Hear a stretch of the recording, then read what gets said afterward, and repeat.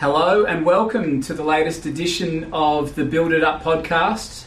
My name's Alex Moody, your host. I'm the CEO of Moody Kiddell and Partners, and today we've got with us the co-founder of Moody Kiddell and Partners, David Kiddell. David is my dad's business partner and co-founder. He started the business in 1981, and there's a story behind that which we heard Terry's version of in the previous podcast, so now we get to hear David's version. But before we do, I just wanted to start with a little bit about your early times. I mean, I'm excited to talk to you because I've obviously known you almost my entire life, but there's pretty big chunks of your life and your business life and your what you did in the early days that I haven't known about, so I'm really excited to ask some of those questions. One of them is, what was your first job? Before we get to that, and thank you for the introduction, Alex, I've been having a bit of a clean out at home. And talking about my early days, this is coming the full circle for me, and I'll let you read that. So that's how long I've known you. Wow, okay, so you just handed me a letter which looks like it was my handwriting, at least my handwriting from when I was 8 years old. It's on a piece of paper with an apple on it, and somehow I actually remember the piece of paper, or certainly the letter paper. It says, "Dear David, Mum, Tom and I have been reading Day of the Dingo, and we are on the last chapter. I think it is such a great book that I want to go on forever. I love it. Love, from Alexander." That was when I was 8 years old. And that was a book written by my father. That's right. I remember that. I actually remember the book. I remember sitting with Mum and my brother reading it. There you go. There you go. Wow. I mean, talk to us about the significance of handwritten notes to you. How much time do we have for this, Alex? Because that's a very long story. So which one do you want first? The beginning bit or the handwritten note? Let's do the handwritten note and then we'll go back to the start. Now we'll go back to the beginning. Let's kick on that one. You started this. Let's dive into it. The handwritten note? Yeah, handwritten note. Well, it's a personal touch. Back in the day when Terry and I were full thrust in the business, we would have the opportunity to go and see every client, belly button to belly button. I'm sure Terry would have spoken of that, but you don't get to know your client until you've been able to look them in the eye, walk around their business, stand in their boots and see their business from their perspective. A wise man once said, "A good salesperson has 2 ears and 1 mouth and should be used in that proportion." And you don't really get the opportunity to do that unless you are sitting in front of that person and sharing his experience. A great man, I'm sure we'll come back to him a few times in this. There's so much to talk about with this. I'm trying to be brief, but it's impossible. And it's something which I know Terry will share all my views on that, I'm sure, and something we both love, value and cherish, which has to a large extent built the business. Values which I hope, no matter how technological we become, values which I hope we'll never lose. A wise man by the name of Tom Hopkins, a sales motivational expert, once said, "You are only working when you are sitting in front of a person that has the capacity to say yes to your product. And sitting in front of that client, you're able to share his experiences, listen, and actually understand what the client wants to provide the product, the service, and the time frame. And at the end of the day, we're a broker, we're a middleman, so our perspective should be all of that." The handwritten note. So back in the day, when Terry and I were out pressing the flesh, signing up clients, doing all of those sorts of things, we got to understand those experiences. And then when we would come back, unfortunately, DocuSign had never been invented. So, and only the other day I was in the office here talking to all the young guns. Now at the age of 70, I was asked, what did I enjoy about the job? And maybe you'll ask me later, I have no idea. But all my memories aren't of a piece of paper or a typewriter or a fax machine or of a nice office. It's of people, and it's of stories, and it's of success and failure, and sharing the successes and working on the failures. And we would come back, settle the transaction, thank the appropriate people, the credit officer that didn't want to do the deal but did the deal, and the client was so grateful for that and would pass on that thankfulness from the client, because often they'd be game changers.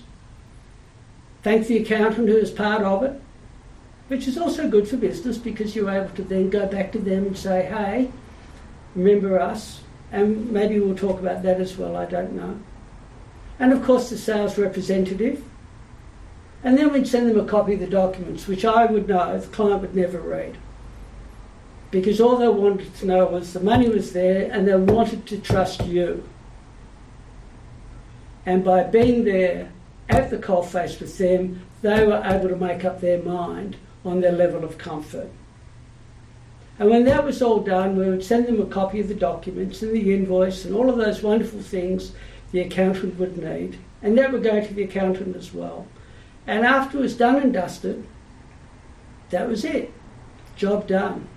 But over time, I learned that it was a nice thing to write to the client and say, hey, did you get a copy of those documents I sent to you? Did you understand what I said? Is there anything else we can do for you? And a little thing called thank you.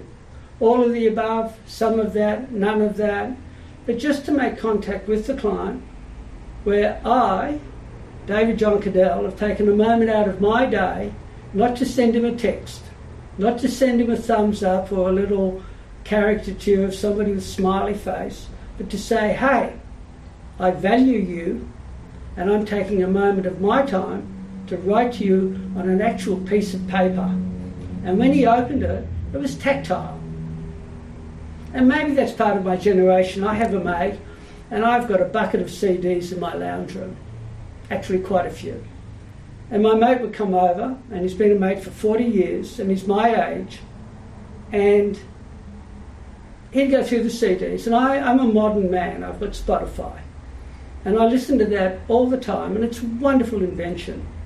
But he comes over, my mate, and we talk about music, and we talk about it, and we pick it up and we touch it and we look at the cover and we put it back. And he often smiles at me and says, you know, we're just getting old, but we're tactile and we like to touch things.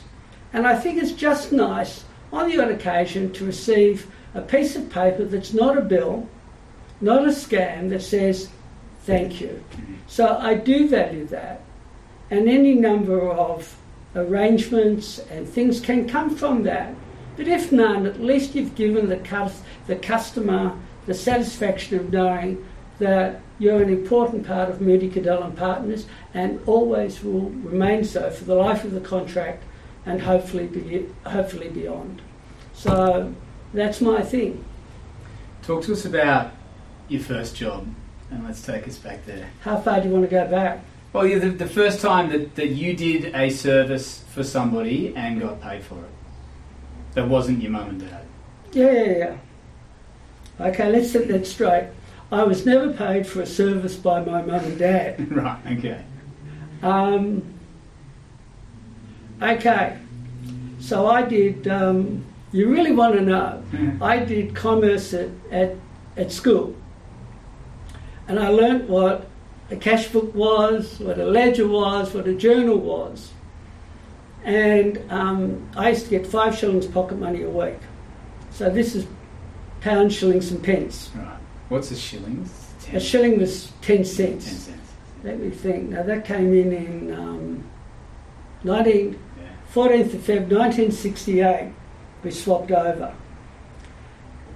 So I began, my first job was mowing lawns for Sheila Walsh, a neighbour directly opposite. And I would get 5 shillings for doing that. And then word spread, and I got my neighbour Bob Wright 2 doors down, and I used to mow his lawns. And then he had builders there extending at a copper plate lawn that I would mow. and he asked if I wanted to come over and help and just do whatever and I was young, and I remember a very large wheelbarrow of concrete and a wooden plank, and I spilt the lot on that lawn, and I was never asked back. So I did that, and I kept that up till Sheila died, actually, and the house was demolished. Then I took up babysitting, and I did that for any number of people in the street when I was responsible. I fell in love with one of the neighbours and fantasised about her all my life, Margot Rudder. She was the darling. But any number of children, as such, I grew up with. I used to get, I used to get 5 shillings an hour, but double after midnight. Now, if you're listening, back in those days, we didn't have Netflix, Spotify, or anything like that. We had a television, and back then, black and white most likely. And at midnight, they'd play God Save the Queen. They'd have a submarine with an Australian naval flag on it, and it would then submerge or come up, I can't remember, and then you'd see the Queen saluting the troops, and then the television would go either out, black, or there'd be a test pattern come up. So from midnight on, I would have to sit there and twiddle my thumbs. And so I did that. And then the next job I got, my next door neighbour, bar a couple, Alan Wilson, was the accountant for a tannery in Botany. And it was my first job outside the street. And I was about, 14, 15, something like that. And he'd pick me up and drive me to the tannery. What's a tannery? Well, it's where they get the hide and they break it down, and there's a massive vat which would be the size of a large swimming pool, and they throw these hides in it, and the fat would go away, and they pull the leather out and they clean it and dry it and so on. And I worked in the room directly above it, weighing it and packaging it with another guy. And the room was, I remember, had 4 walls of timber, no windows, no ventilation, timber roof, timber floor.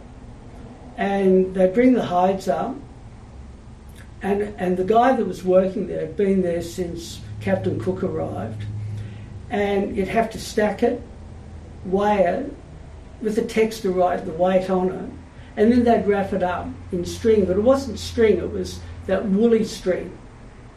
Now I'm about 15, and this guy would wrap it into 4, and then with his thumb and finger, he'd snap it.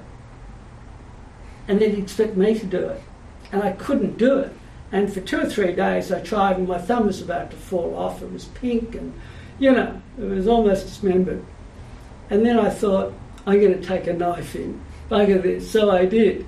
And I did that for the next 2 weeks. I made $35. Now, Alan Wilson was the accountant for it. Was a big firm. And I never got paid.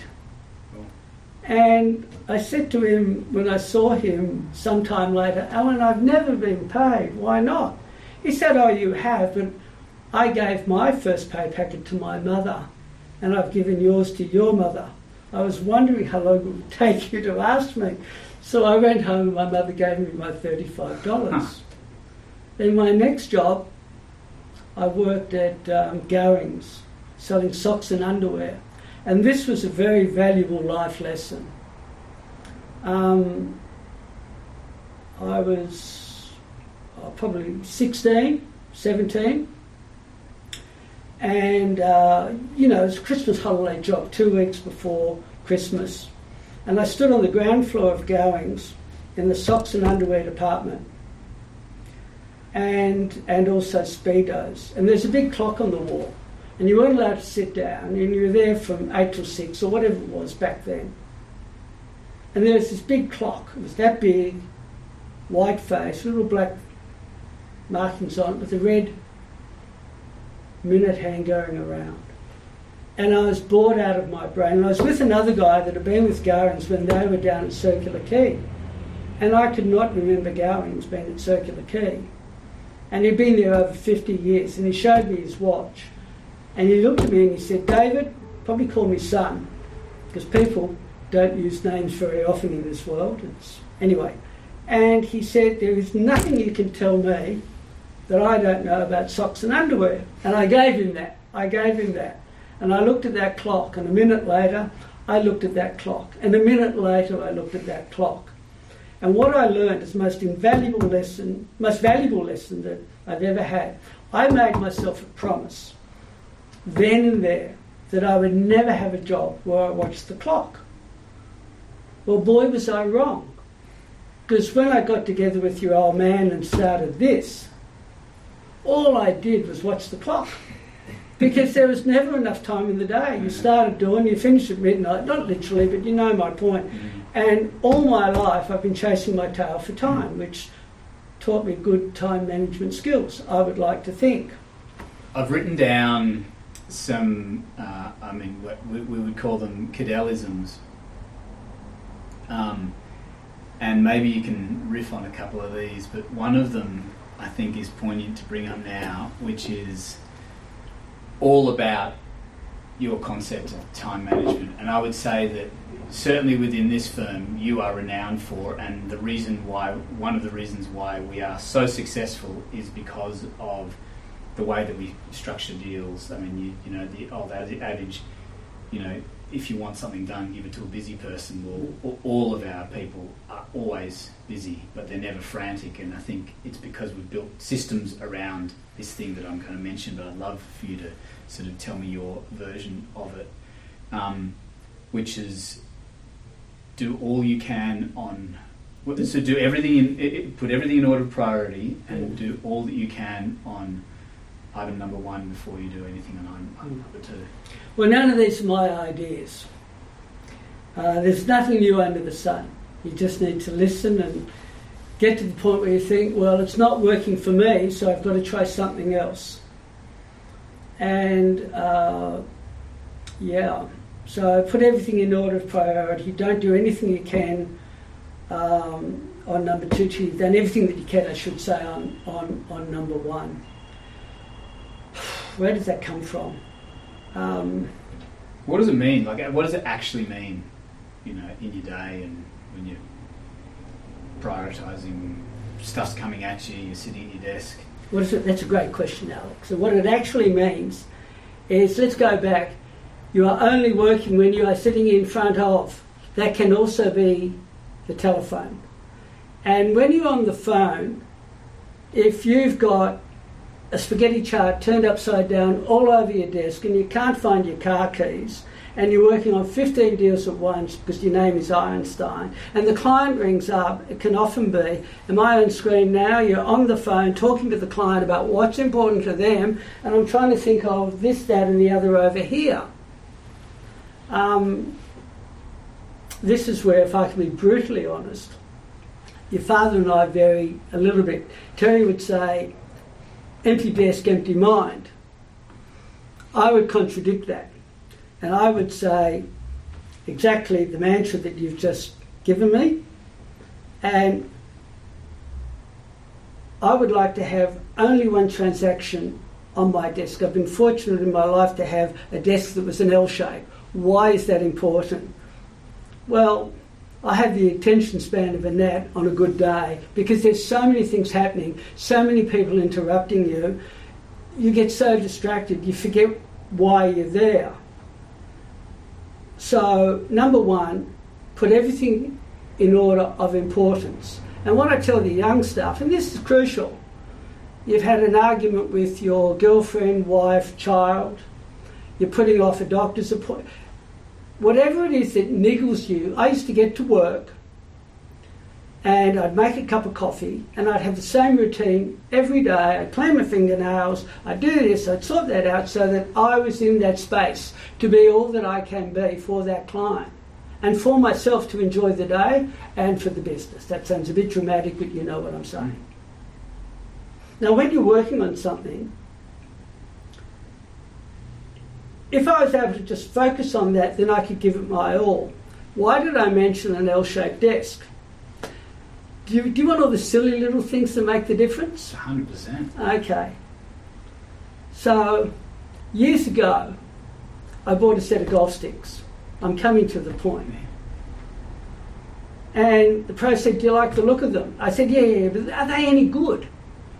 Yeah, they're good, but do you like the look of them? I said, oh, I like the look, but tell me about it. He said, no, do you like the look of them? And I said, well, yeah, they're really nice. He said, that's good. I said, great. Why are you asking me that? He said, because when you're over the ball, if you don't like the look of the golf stick, if you don't like the look of the club, you're not going to feel good about the shot. And I've just read a golf book that talks about putting and visualising the putt. Don't worry about the swing through, but visualise and feel the putt. You know, very much Star Wars-ish. Same with the golf stick. Same with the client.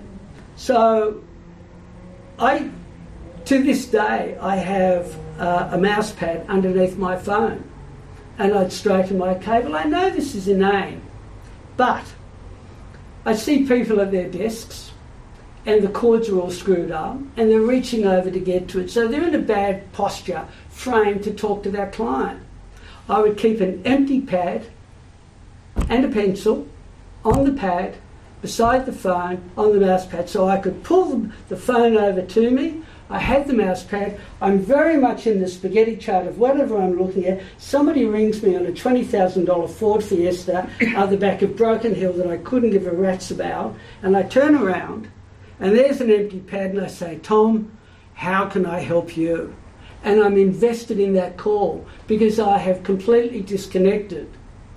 Some of the great presidents of the United States, and I've read about them, Jimmy Carter for one, have a tremendous capacity to focus on the one thing, irrespective of the things around him. I don't have that. So my fail-safe was to be able to have a safe space where I could listen to my client, where I could absorb my client, and I could say, how can I help you?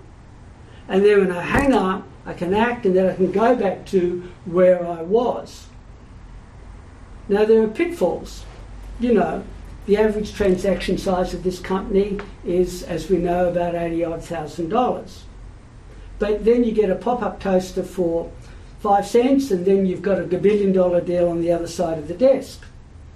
So the large deal will take more time. So the trap is, what I'm going to do, I've got 5 pop-up toasters and a few little food. I'll get them out of the way, and by lunchtime I'll be doing that. But in the meantime, the phone's gone 10 times. You've been completely interrupted. You haven't got to anything, and you've done 2 pop-up toasters. That comes from people who would ask me. I used to have a sales speech where Moody Kiddell would do anything from a pop-up toaster to a Learjet from Perth to Proserpine. It's just an old thing. Anyway, I would find that the week's gone by and all I've done are pop-up toasters. And the big thing that I'm going to save myself for is running late. Then they're ringing up what's happening, and I've done nothing, and you lose the deal. So what you've got to do is put everything in order of that priority, which will begin with making sure that you've had your coffee, if you've had an argument with your wife, or there's something important that's not a transaction. You need to say, I'm sorry to someone, or you need to enact something. Whatever that might be, you need to do that and get it out of the way so that your headspace is totally on why you're there, which is to write business and achieve the outcomes the client wants. And then the crucial thing is don't do anything you can on number 2 till you've done everything you can on number 1. In a finance broking role, that is to keep everybody informed. That would be the client, number 1. If the client has to ring you about where the proposal is up to, you've lost. All parties. So invariably there are several... No, in our day, it was a phone call. You know, Terry and I have seen the fax machine come in and the fax machine go out. Today it's a lot easier, I'll give you that. And more efficient. Maybe not as wholesome, but it's more efficient. But then you've got the butcher, the baker, the candlestick maker, you've got the accountant, you've got the sales representative, and whatever else. And when you have done everything you can on that transaction, everything, then you can move it to the side and start on number 2. But there's something else, which is to make notes. And they go hand in hand with the hold date, or the action date that we call it today with our sales force. But if you're running, is this the sort of stuff you want? 100%. So if you're running 50 or 100 files, where do you begin? You can't apologise to everybody first thing in the morning. You've eventually got to get down to work. So how do you know what you've got to do? So that then makes you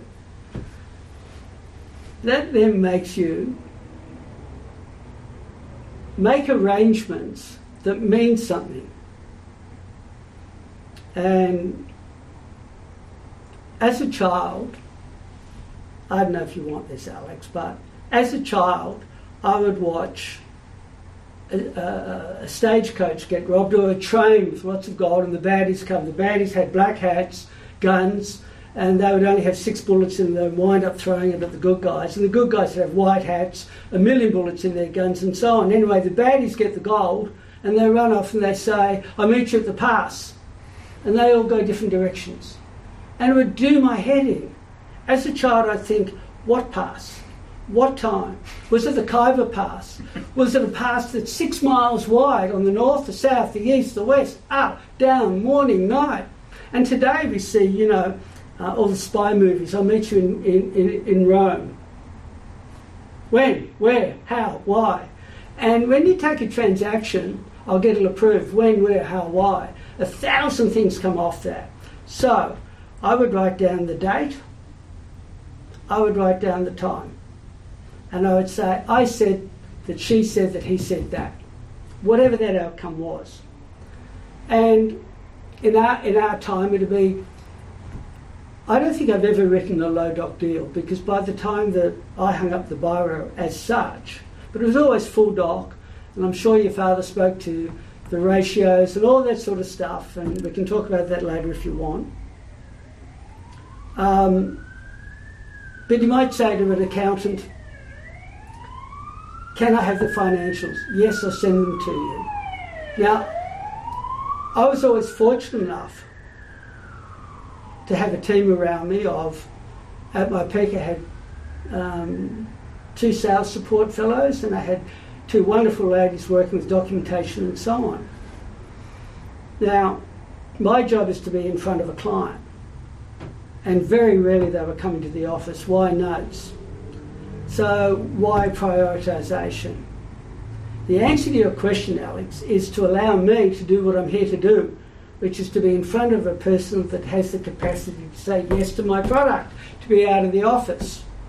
So if I leave a trail of destruction, number one, my staff will be disengaged. If they walk in, "Bloody Kiddell, what am I meant to do with this? The client's on the phone, he wants to know this, and we can't get David, and who cares, I'll get another job." But if I write down, "We're going to do this, this is going to come, blah, blah, blah," then my staff could come in, pick up the file and know where it is.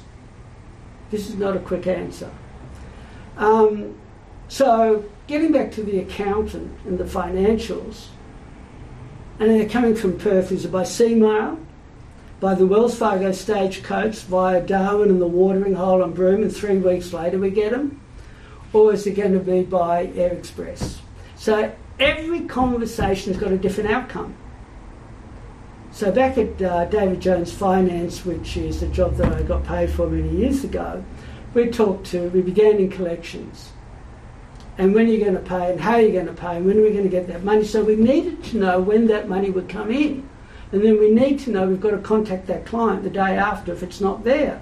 So I simply took that speed code from David Jones Finance and applied the same philosophy of, it's coming by Wells Fargo stagecoach, I'll have the financials in 3 weeks, I won't ring you until 3.5 weeks' time. So I would come in every morning, have my coffee, my desk was empty. So my mental state is, what a great day, let's get into it. My telephone was waiting for a phone call, and I'd clean it every day so it smelled good, so I felt good.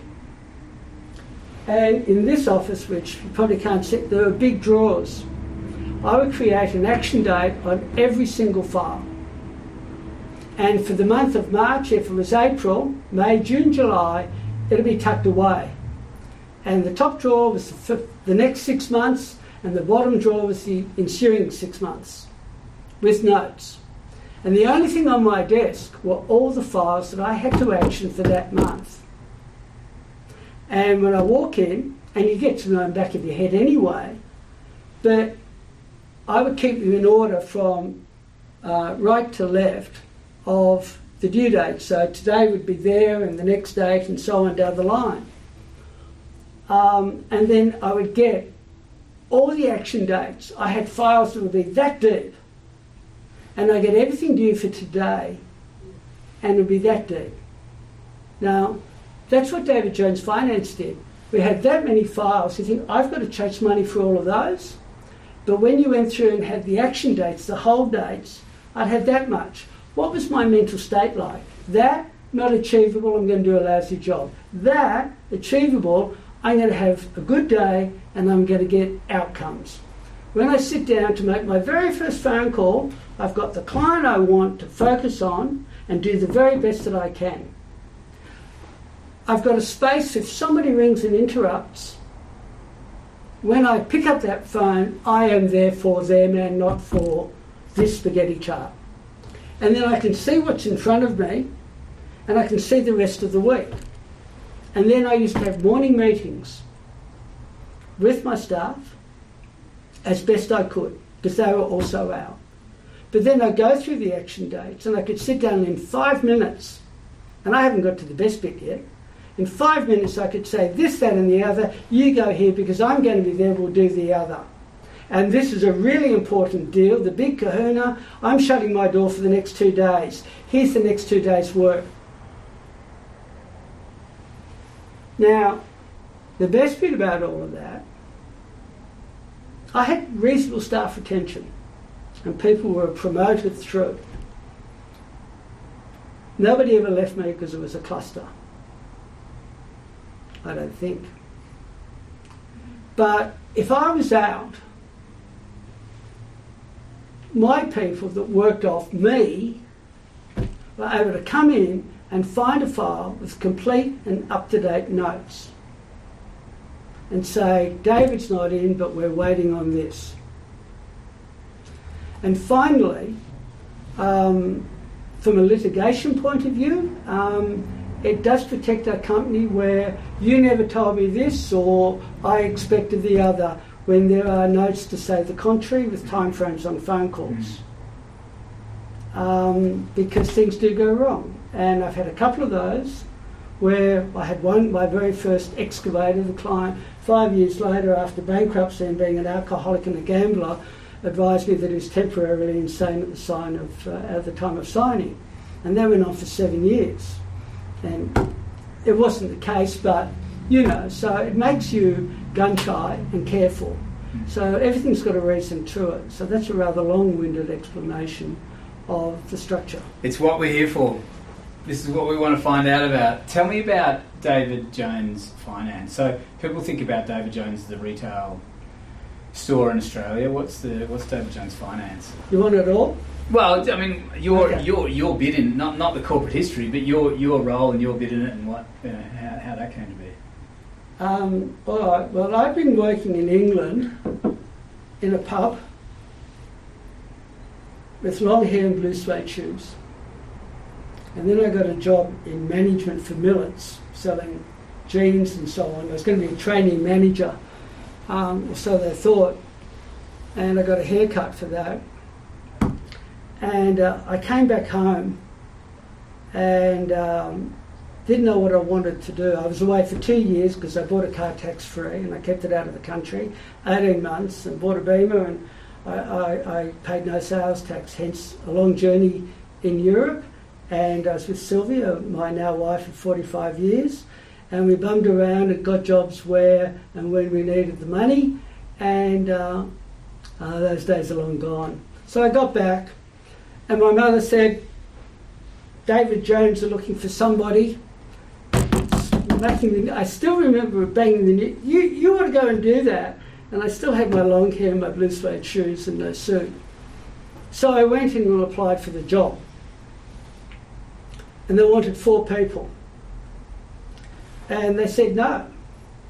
And I went home, and sadly my dog had just died. I was in a bad way, and I kicked the hell out of the... you remember things, it's association, and I kicked the hell out of her dog box, because I was mad at the world. Then the phone rang, and it was Jeff Green, and he called everybody Ned. He said, Ned, we only want 4, but you're going to make 5. So I took the job. And David Jones Finance was an offshoot of, obviously, the store. Charles Lloyd Jones was the chairman at the time. And they had washing machines and so on, and they used to sell that on HP within the store. And there was a company called Beneficial Finance Corporation back in the day, and there was BFC. There were 2 different companies, and David Wilson was the CEO of BFC. That's right, and he started running the finance department for the in-store hire purchase arrangements on washing machines, and he thought, why don't we call this a finance company and take it outside? So they built a finance company for personal loans only, and they left the store, HPs on the washing machines, in a different division. David Jones Finance didn't do that. It's purely HPs and personal loans, but for external motor vehicles, caravans, boats, that sort of thing. So whilst it was branded David Jones, it was actually a more traditional finance company. Totally. Yeah, right. It was all BFC. We used all the BFC documentation, all of it. All they did was change the name at the top. It was right. The entire process bastardised and put over to us. Yeah. And my first job was collections, and learning to use a whole day, and learning to get outcomes, and so on. And then they taught you how to lend credit. It was a different metrics and a different servicing agreement to what we have, very primitive. But there was individual note loans, married, it's all flooding back to me now. But there was a servicing arrangement for it, very archaic compared to anything that our young people would know about. So we did all of that, and they offered me a branch eventually in Mackay. And I thought, that'd be good. You were living in Sydney, so we didn't cover this. You grew up in Sydney, so you were living in Sydney. I was born in Melbourne till I was 7. I lived there, and then my father was transferred to Sydney. And I've lived in Sydney, and I love Sydney, and Sydney will always be home. But they offered me Mackay, and to the disdain of my father-in-law, because I was just married. Actually, I wasn't. I take that back. I was about to be married. And I accepted the role, and I was about 2 weeks off. And I remember the phone call. It was actually on the weekend. It was at night, and Jeff Green phoned me. He called me Ned. He said, Ned, how would you like to go to Melbourne? And I said, well, my father left Melbourne to get away from it. I was born in Melbourne, and I like Sydney. And Mackay sounds good. It's closer to the equator. What are you offering? And they had one branch down there. He said, Ned, it's a golden opportunity. There's no one down there. There's this, there's that. In the back of my mind, I thought, I'll do David Jones for about another 5 or 10 years, and I'd like a hardware store. I wanted a hardware. I thought that'd be good. Wear the black and red checked flannel shirts, have a pickup truck. I thought that could be pretty cool in Mackay. Go fishing on the weekend. Had a lot of appeal. Melbourne, cold, don't get out of bed till it's 0, I have to say at some point I'm a very proud Collingwood supporter, and the early appeal was to be able to go to Victoria Park and introduce my wife to the real game. But anyway, so he convinced me, and I went, and I opened the second office in Dandenong, 31B Langhorne Street, Dandenong, on the 13th of March 1978. And it was just me and a lovely young lady called Leslie. And when I left, we had building competitions every month, we had delinquency competitions every month, and the balance of that gave you points. And eventually they did prizes every half year or quarter. And I built that quite quickly. And then they introduced mortgages, so we were doing personal loans, mortgages. You talk about work, only none of the offices in David Jones Finance opened over Saturday. I did. It was against company policy. I did. And when I left, we won everything there was to win. The major prize was a trip overseas. And I had built up strong relations of Saturdays, because the problem was the money lender's license dictated that if we saw a client, they had to come to our office. As a finance broker, you can go, I wasn't, I was a loan officer. And you had to be in the money lender's office to take out a loan. So I would see clients for Saturday and sometimes go pick them up from the particular dealership and bring them back and interview them in my office and write the loans in my office. And it was number one. There were 84 offices, and I was the number one office for the last 12 months. And I won that trip overseas, and I also won the cash and other prizes, all of which I gave to my staff as we went along. And I resigned to come back to Sydney because I just missed family. I resigned to come back to Sydney before I took the trip to Fiji. And if it's one of those sort of interviews, they rang me up and said, would I come back? I actually asked for a posting back in Sydney. And they said no. And I said, well, we want to come home. I'll wait, but Ned, you're doing well. We'll make you regional manager down. Well, all of that. But you've got to wait. And I've been 4.5 years. And I came up, I waited, I went into the head office and I resigned to David Wilson himself, and they accepted the resignation. And then a week later I got a letter saying I'm welcome any time in my career back at David Jones Finance, and please take the trip, you've earned it. Which is really decent. I only mention that in that they really did the right thing. And so when I went to Treasure Island for 2 weeks and all of that sort of stuff. And I came back and I took a job at Centrelease.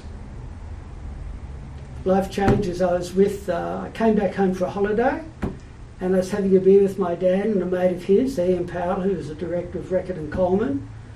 And he had a mate who was a recruitment fellow who knew of a company called Centrelease and a guy called Mark Smith. And I went over there for 6 months and I hated it. It wasn't the culture that I liked, felt comfortable in, and they gave me a finance book to manage and I wasn't being a finance broker, which was the idea of the job. So I left and I went over to a place called Associated something or other, and I started there, and the rest is history. Dad said that he saw some things in you, which I won't tell you about, as the reason why he partnered with you. Because you, according to him, you didn't actually know each other for very long before you made the proposal to work together. We hadn't known each other for very long. Yeah. Okay, so I started at Associated on the second week of September 1980 and had no clients, but Associated was well recommended with Bob Leonard, Paul Hammond, and some associate director by the name of Terence with one R, James Moody. And I felt pretty insecure because I was married. We bought a totally derelict terrace house off the original owner. It was built in 1883 when I ripped up the lino, there was newspaper dated the 10th of September 1883 underneath, and I've still got the original survey. Unreal. But it needed complete renovation. You couldn't live in it. So I had no money other than a mortgage on the house. I had no clients, and I'd never been a finance broker before, but I wanted to do it. I could have gone back to David Jones. The door was open, but I didn't want to do that. So I started treading the pavements. Now, your question was, how did we come about? Well, how did you come about, and how did you get going? Why did you choose to partner with Terry? Like, what was it about him? Okay. As Monty Python would say, a fair question and one that deserves a fair answer. So you need the context, which was, and I can still tell you my exact numbers for the first 12 months. And it was it was so exciting. You know, it was nothing, it was $200, $400. It was just a buzz to be out there doing it. And literally walking absolute cold came, and I thank David Jones for that, because going to Melbourne, people would think I was Mr. Jones. You know, they'd never heard of it. There was no David Jones store in Melbourne. Right. And it was just cold canvas. Which means knocking on a door. Knocking on a door, cold, here's my in. card, can I help you? Yeah.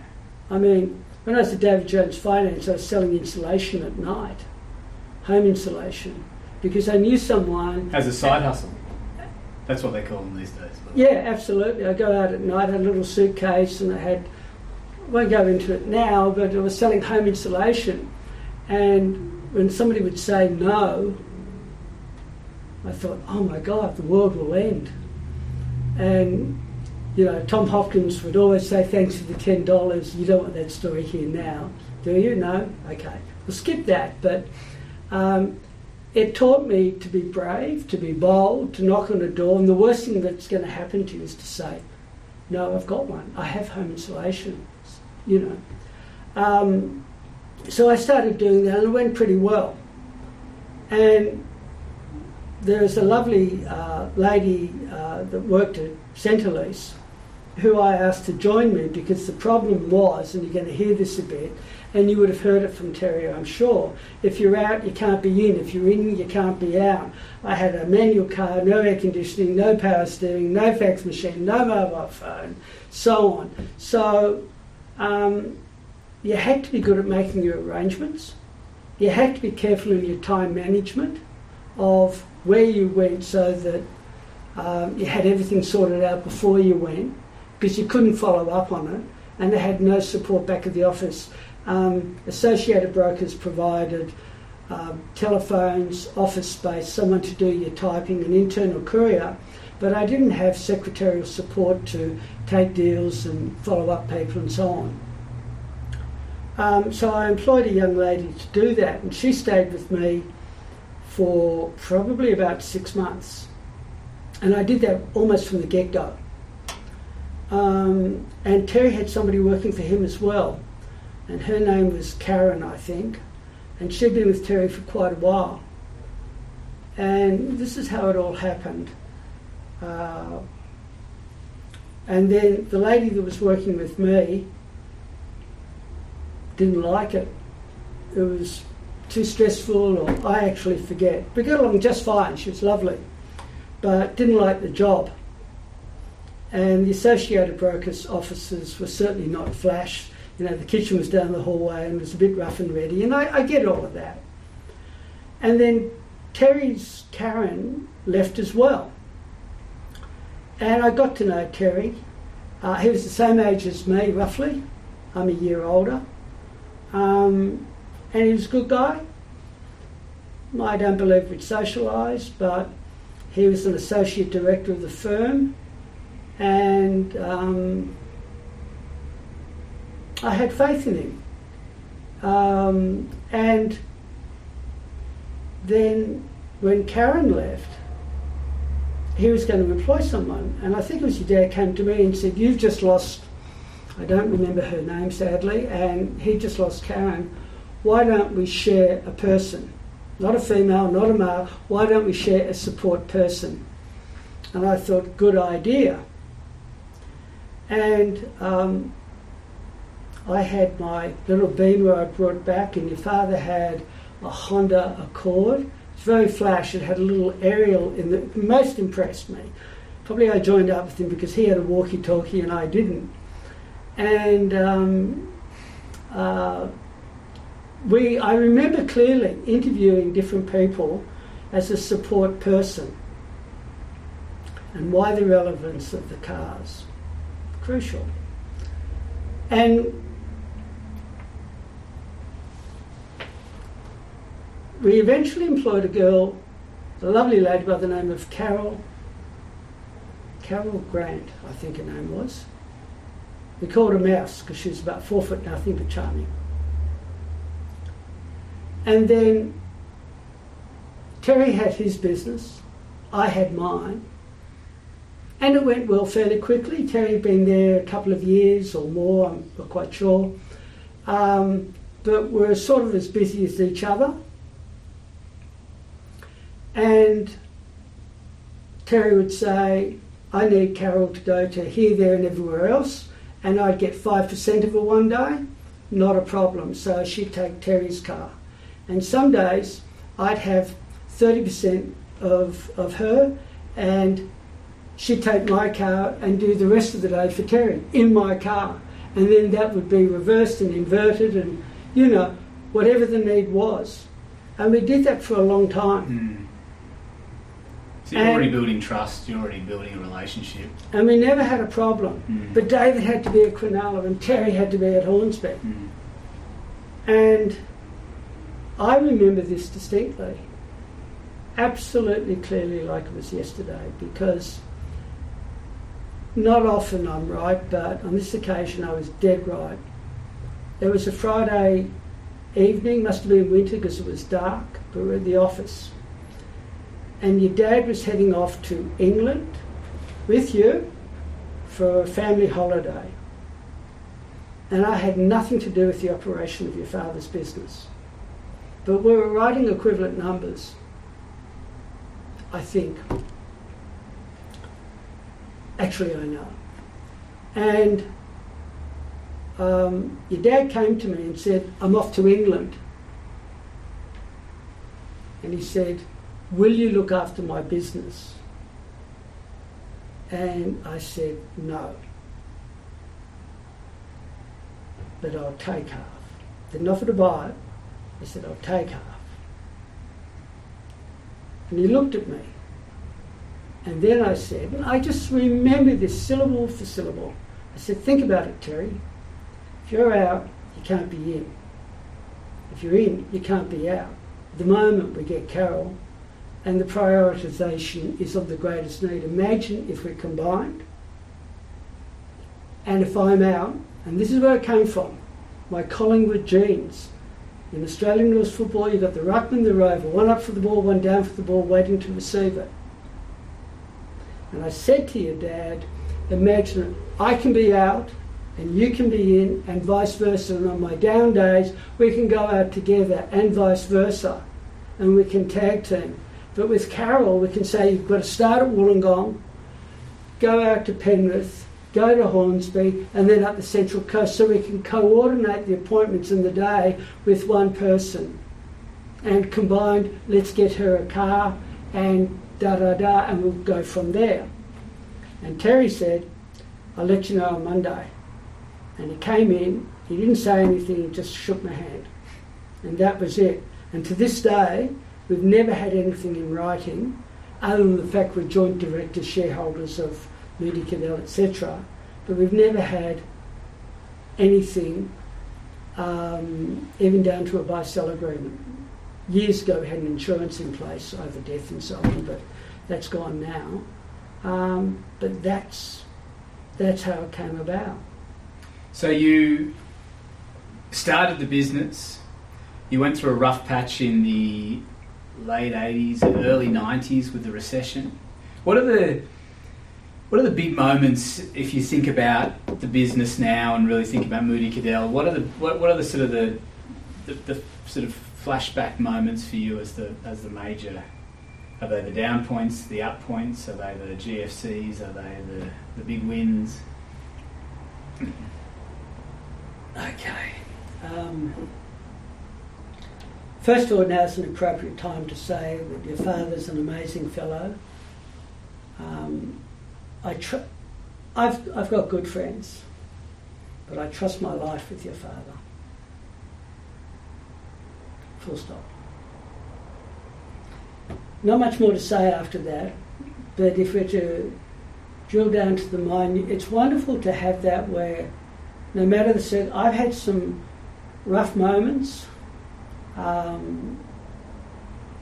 Your father's got he's got a couple of wonderful qualities. No taste in his football teams. He picks the Waratahs, he's got no hope. But number one, I've never been with anybody that can walk into a conference, we've been to many together, and he'll pick up the marrow in the bone and come back with the kernel of the corn and say, that was amazing. I say, what was that? I missed it. And then we drill down on that together. And he was always very good at that. He's the most moral person I've ever met in my life. Full stop. Not a bad starting point. As a highlight, I would begin with that. And without that, it wouldn't be here. I'd like to think, well, I know there's the mutual trust. But that's been a wonderful journey. And now that we're old and wrinkly, people say, you guys still together, and it's a nice thing. And then to watch the succession, I hope we'll speak about that in a moment, but it's the ultimate joy. Well, I mean, but these are that's the question. These are the bits well, whatever you want to talk about. I will come to that. That's the jewel in the crown. The nitty-bitties. We had 82 were tough times, recession-wise. 84, where that was pretty tough. We were talking about mental health before this interview. And it's tough when there's no business out there. There's a rep, Rick Crystal. He's dead now. Good man. Worked for Case for 30 years and Cabalco for a long time. And I remember in the good times I'd say to Vic, how you doing, Vic? And he'd say, oh, no good. I said, how come, mate? And he'd say, oh, there's so much business out there, it's so competitive, oh, it's no good. And then in the bad times, how you doing, Vic? Oh, no good, mate. How come? Conversely, oh, it's no business out there. So you've just got to make the most of the day. That's why the empty desk, and this is going to be the greatest day of my life, another Tom Hopkins thing. The crucial points, obviously, when we got together and we had that trust before we began. Point number one. The turning point for the company. I have a friend, an accountant, Neil McDonald, and he referred me a transaction that the dealership, Domino Industries, who sold, amongst other things, Hitachi excavators, and they referred me a transaction for Dennis S. Collins at Muswellbrook, who is still alive, I'm happy to say, to this day, and he bought a Hanomatic track excavator, which was the machine of choice before the backhoe that we know it today. Tractor-loaded backhoe is officially what it's called, but we all call it a backhoe. And before the excavator, this was like a big bulldozer, but it had options over a bulldozer. Couldn't be placed. So I brought it back, and we sat down. It was your father that worked it through with Tony Roberts at PFC. We got the deal placed, and AGC couldn't do the deal. AGC, Australian Guarantee, formerly owned by Westpac, later sold to GE Corporation, but call it Westpac today. And Gordon Phillips, who was the sales manager of Domino, said, you guys are fantastic. come and meet the team, we want to deal with you. I said, at the exclusion of AGC? He said, yes, there are conditions. You can't work for anybody else. This was a huge, huge, huge changing point for this company, or for Moody Kiddell. I hasten to add, at that time it was Associated Brokers, but our shareholding was through Moody Kiddell got incorporated in 81, I think. So there you are. And I went out and we did a talk. All the sales reps were there. There were about 8 sales reps. And we did why they should deal with David and Terry. We'll get the job done and we'll call you back. And it worked. And they gave us a truckload of business. I had no idea what a 4-in-1 bucket was, what a quick hitch was, what a ROPS canopy, but you learn. And we went to the shows and we dug holes with the machines, we got our fingernails dirty and we loved it. We played with big Tonka toys and somebody else paid for the petrol. It was a lot of fun. But then, within a year, all those reps around the table, they all left, but they didn't go and sell Singer sewing machines or Lear jets. They all went to John Deere, Komatsu, all the other people that Caterpillar, they all stayed within the earth-moving industry. And then they rang up and said, can you come over here? We said, no, we can't, because Gordon Phillips said, you can't deal with anybody else. Well, they'd all left. They were all new people. And Gordon Phillips had all gone. So we suddenly were working for John Deere and Cobalco and Cato and all of these people. And we got to know the other products and the other people and the insurers in the industry and the people that sold the accessories of the ROPS canopies and the buckets and so on. We went to all of the shows and before you knew it, we were the acknowledged expert, and we were. I've driven everything from up to, I've driven a Cat 10 with tines on it, so, and your dad's done exactly the same thing. That would be the biggest change. And then from there, we did a couple of things that might be different for the industry. We were confidential. So if we were doing a deal for, we'll call it Cato, which is a brand of excavator you will not see, but it's held by Banbury Engineering. And they were looking at a Cobalco, which was sold by Blackwood Hodge back in the day. And all the reps knew each other, and they knew that we were on the deal for Cato. And they would ring us up and say, what's the price of? We would never divulge any information other than to say, yeah, we're working on it, they're good people. And we earned the respect. And this is the second big thing, probably the biggest thing. This is the biggest thing. We established our integrity, bar none, within this industry by one, having complete and utter supreme integrity of that transaction remain with Moody Kiddell, the client, and what is required to the dealership. Not the specific net worth, fundamentals of his balance sheet, anything like that, but we're working on it, we'll get it done, we're working on it, it's never going to happen. But the integrity of that transaction remained within these 4 walls. And that became respected. And we didn't pay commission to sales reps. Whereas at that time, other financial institutions were offering, a block of flats and Tasmania if they could have that deal. We never, ever, ever did that. And that's remained to this day. And that's established us as being the experts within the industry. Now, over time, many of the manufacturers have now created their own in-house finance companies, and that's just a change. But our database is heavily weighted towards the earth-moving industry, and we're still held to this day in good stead. So that would be the most significant change as to the fundamental operation of this company. Great call. Now, the second thing that's made us Everything's the first thing. I mean, there's so many little things. But to my knowledge, every single broking house in this country, bar, I can only think of one and you know better than I, but every single broking house is commission only. In fact, at Associated Brokers, it was a commission split. But Terry and I started to employ broking staff, and over time, on the 1st of July 1990, we sold our shareholding back to Associated Brokers and left our other two business partners, because at that time I was then the 25% holder of Associated as well with Terry.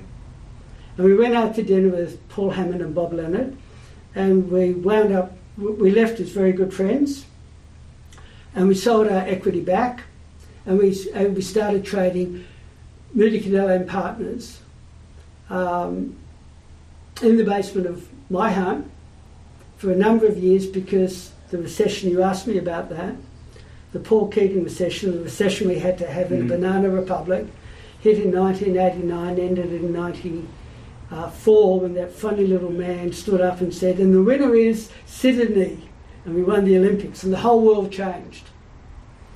But as we employed staff,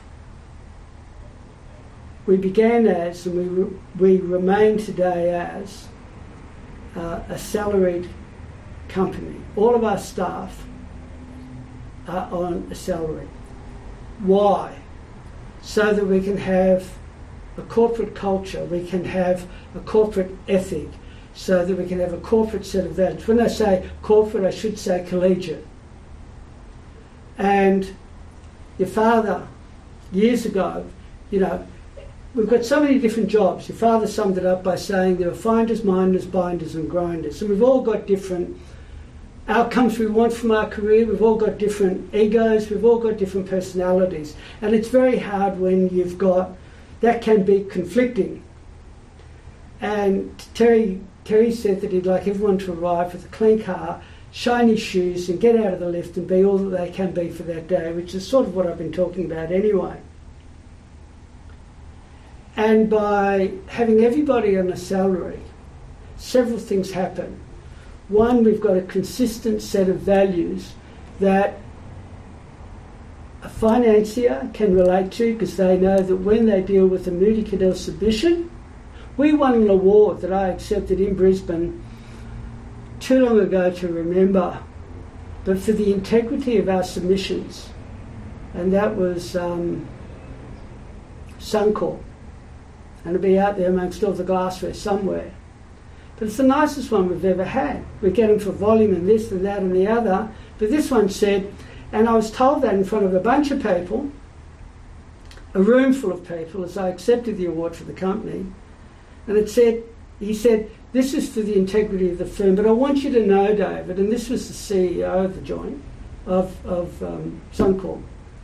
He said, if there's a stack of submissions to come out of the tray, and this is the day long before the way we do it today, they're actually paper and faxed up. If there's a Moody Kiddell submission anywhere in the pile, our people seek it out, because all the information is there.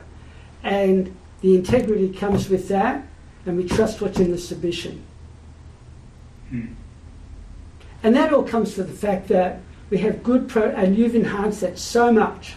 You've taken it to a whole new level. But through our earlier days of junior broker, senior broker training and so on, and through the values that Terry's built through CAFPA, and we haven't even spoken about that, which are crucial, we've been able to have a uniform platinum standard of our submissions and the way we conduct ourselves, the way we dress. Certainly in my day, it was the business suit, and you dress up, dress down. The most important thing is the customer is comfortable with the way that you're attired, because many earth-moving people don't like somebody in a suit because they see it as a bank and being overcharged and so on. That might be appropriate to say, but people want to feel comfortable in who they're dealing with, and by having a core set of values, a core ethic, a core way we dress, core way we always call people back.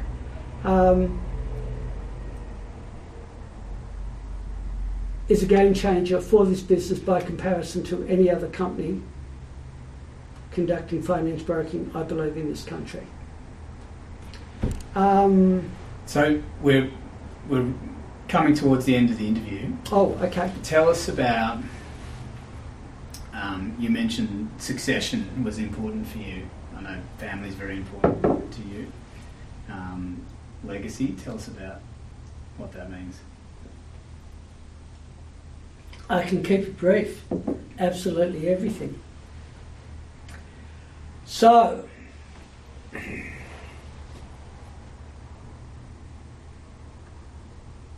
you hatch a beautiful baby and all you want to do is care for it. Moody Kiddell. Body and soul has gone into the establishment of this through not just Terry and I, but a lot of people. And over time, Terry and I have got old. And it's fair enough for young people to think, because as you know, we recruit a lot of people fresh out of university. Finance sounds sexy. I want to get into that, not knowing really much about it. And then they get here, and it's a buzz. And pre-COVID, when there were 40 odd people on the floor here, it was just electric.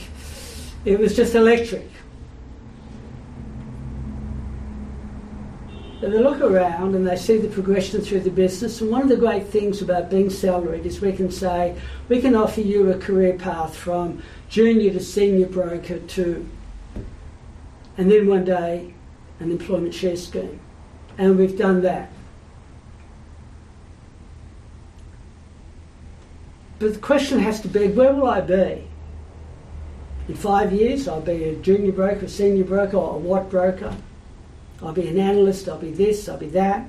But where will I be? Well, I want to marry that girl. And I want to buy a house. And I can't afford a ring. So I'm going to save up.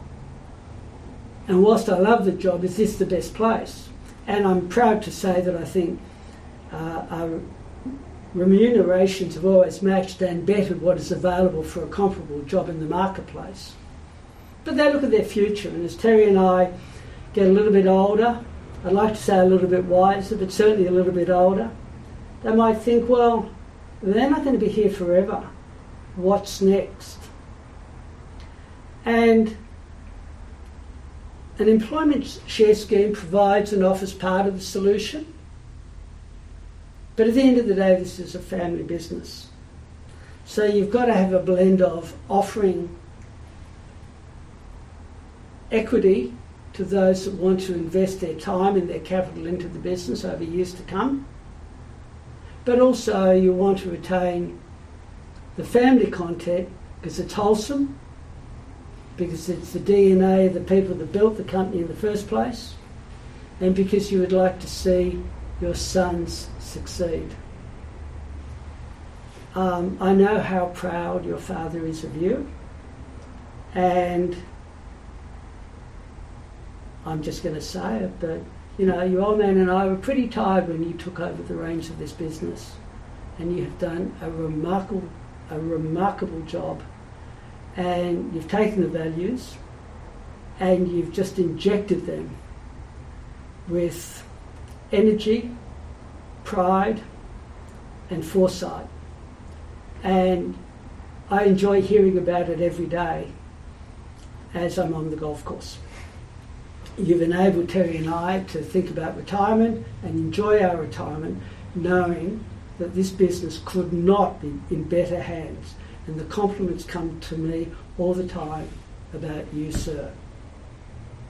I have a son, and Jack's 33. He's done 2 degrees now.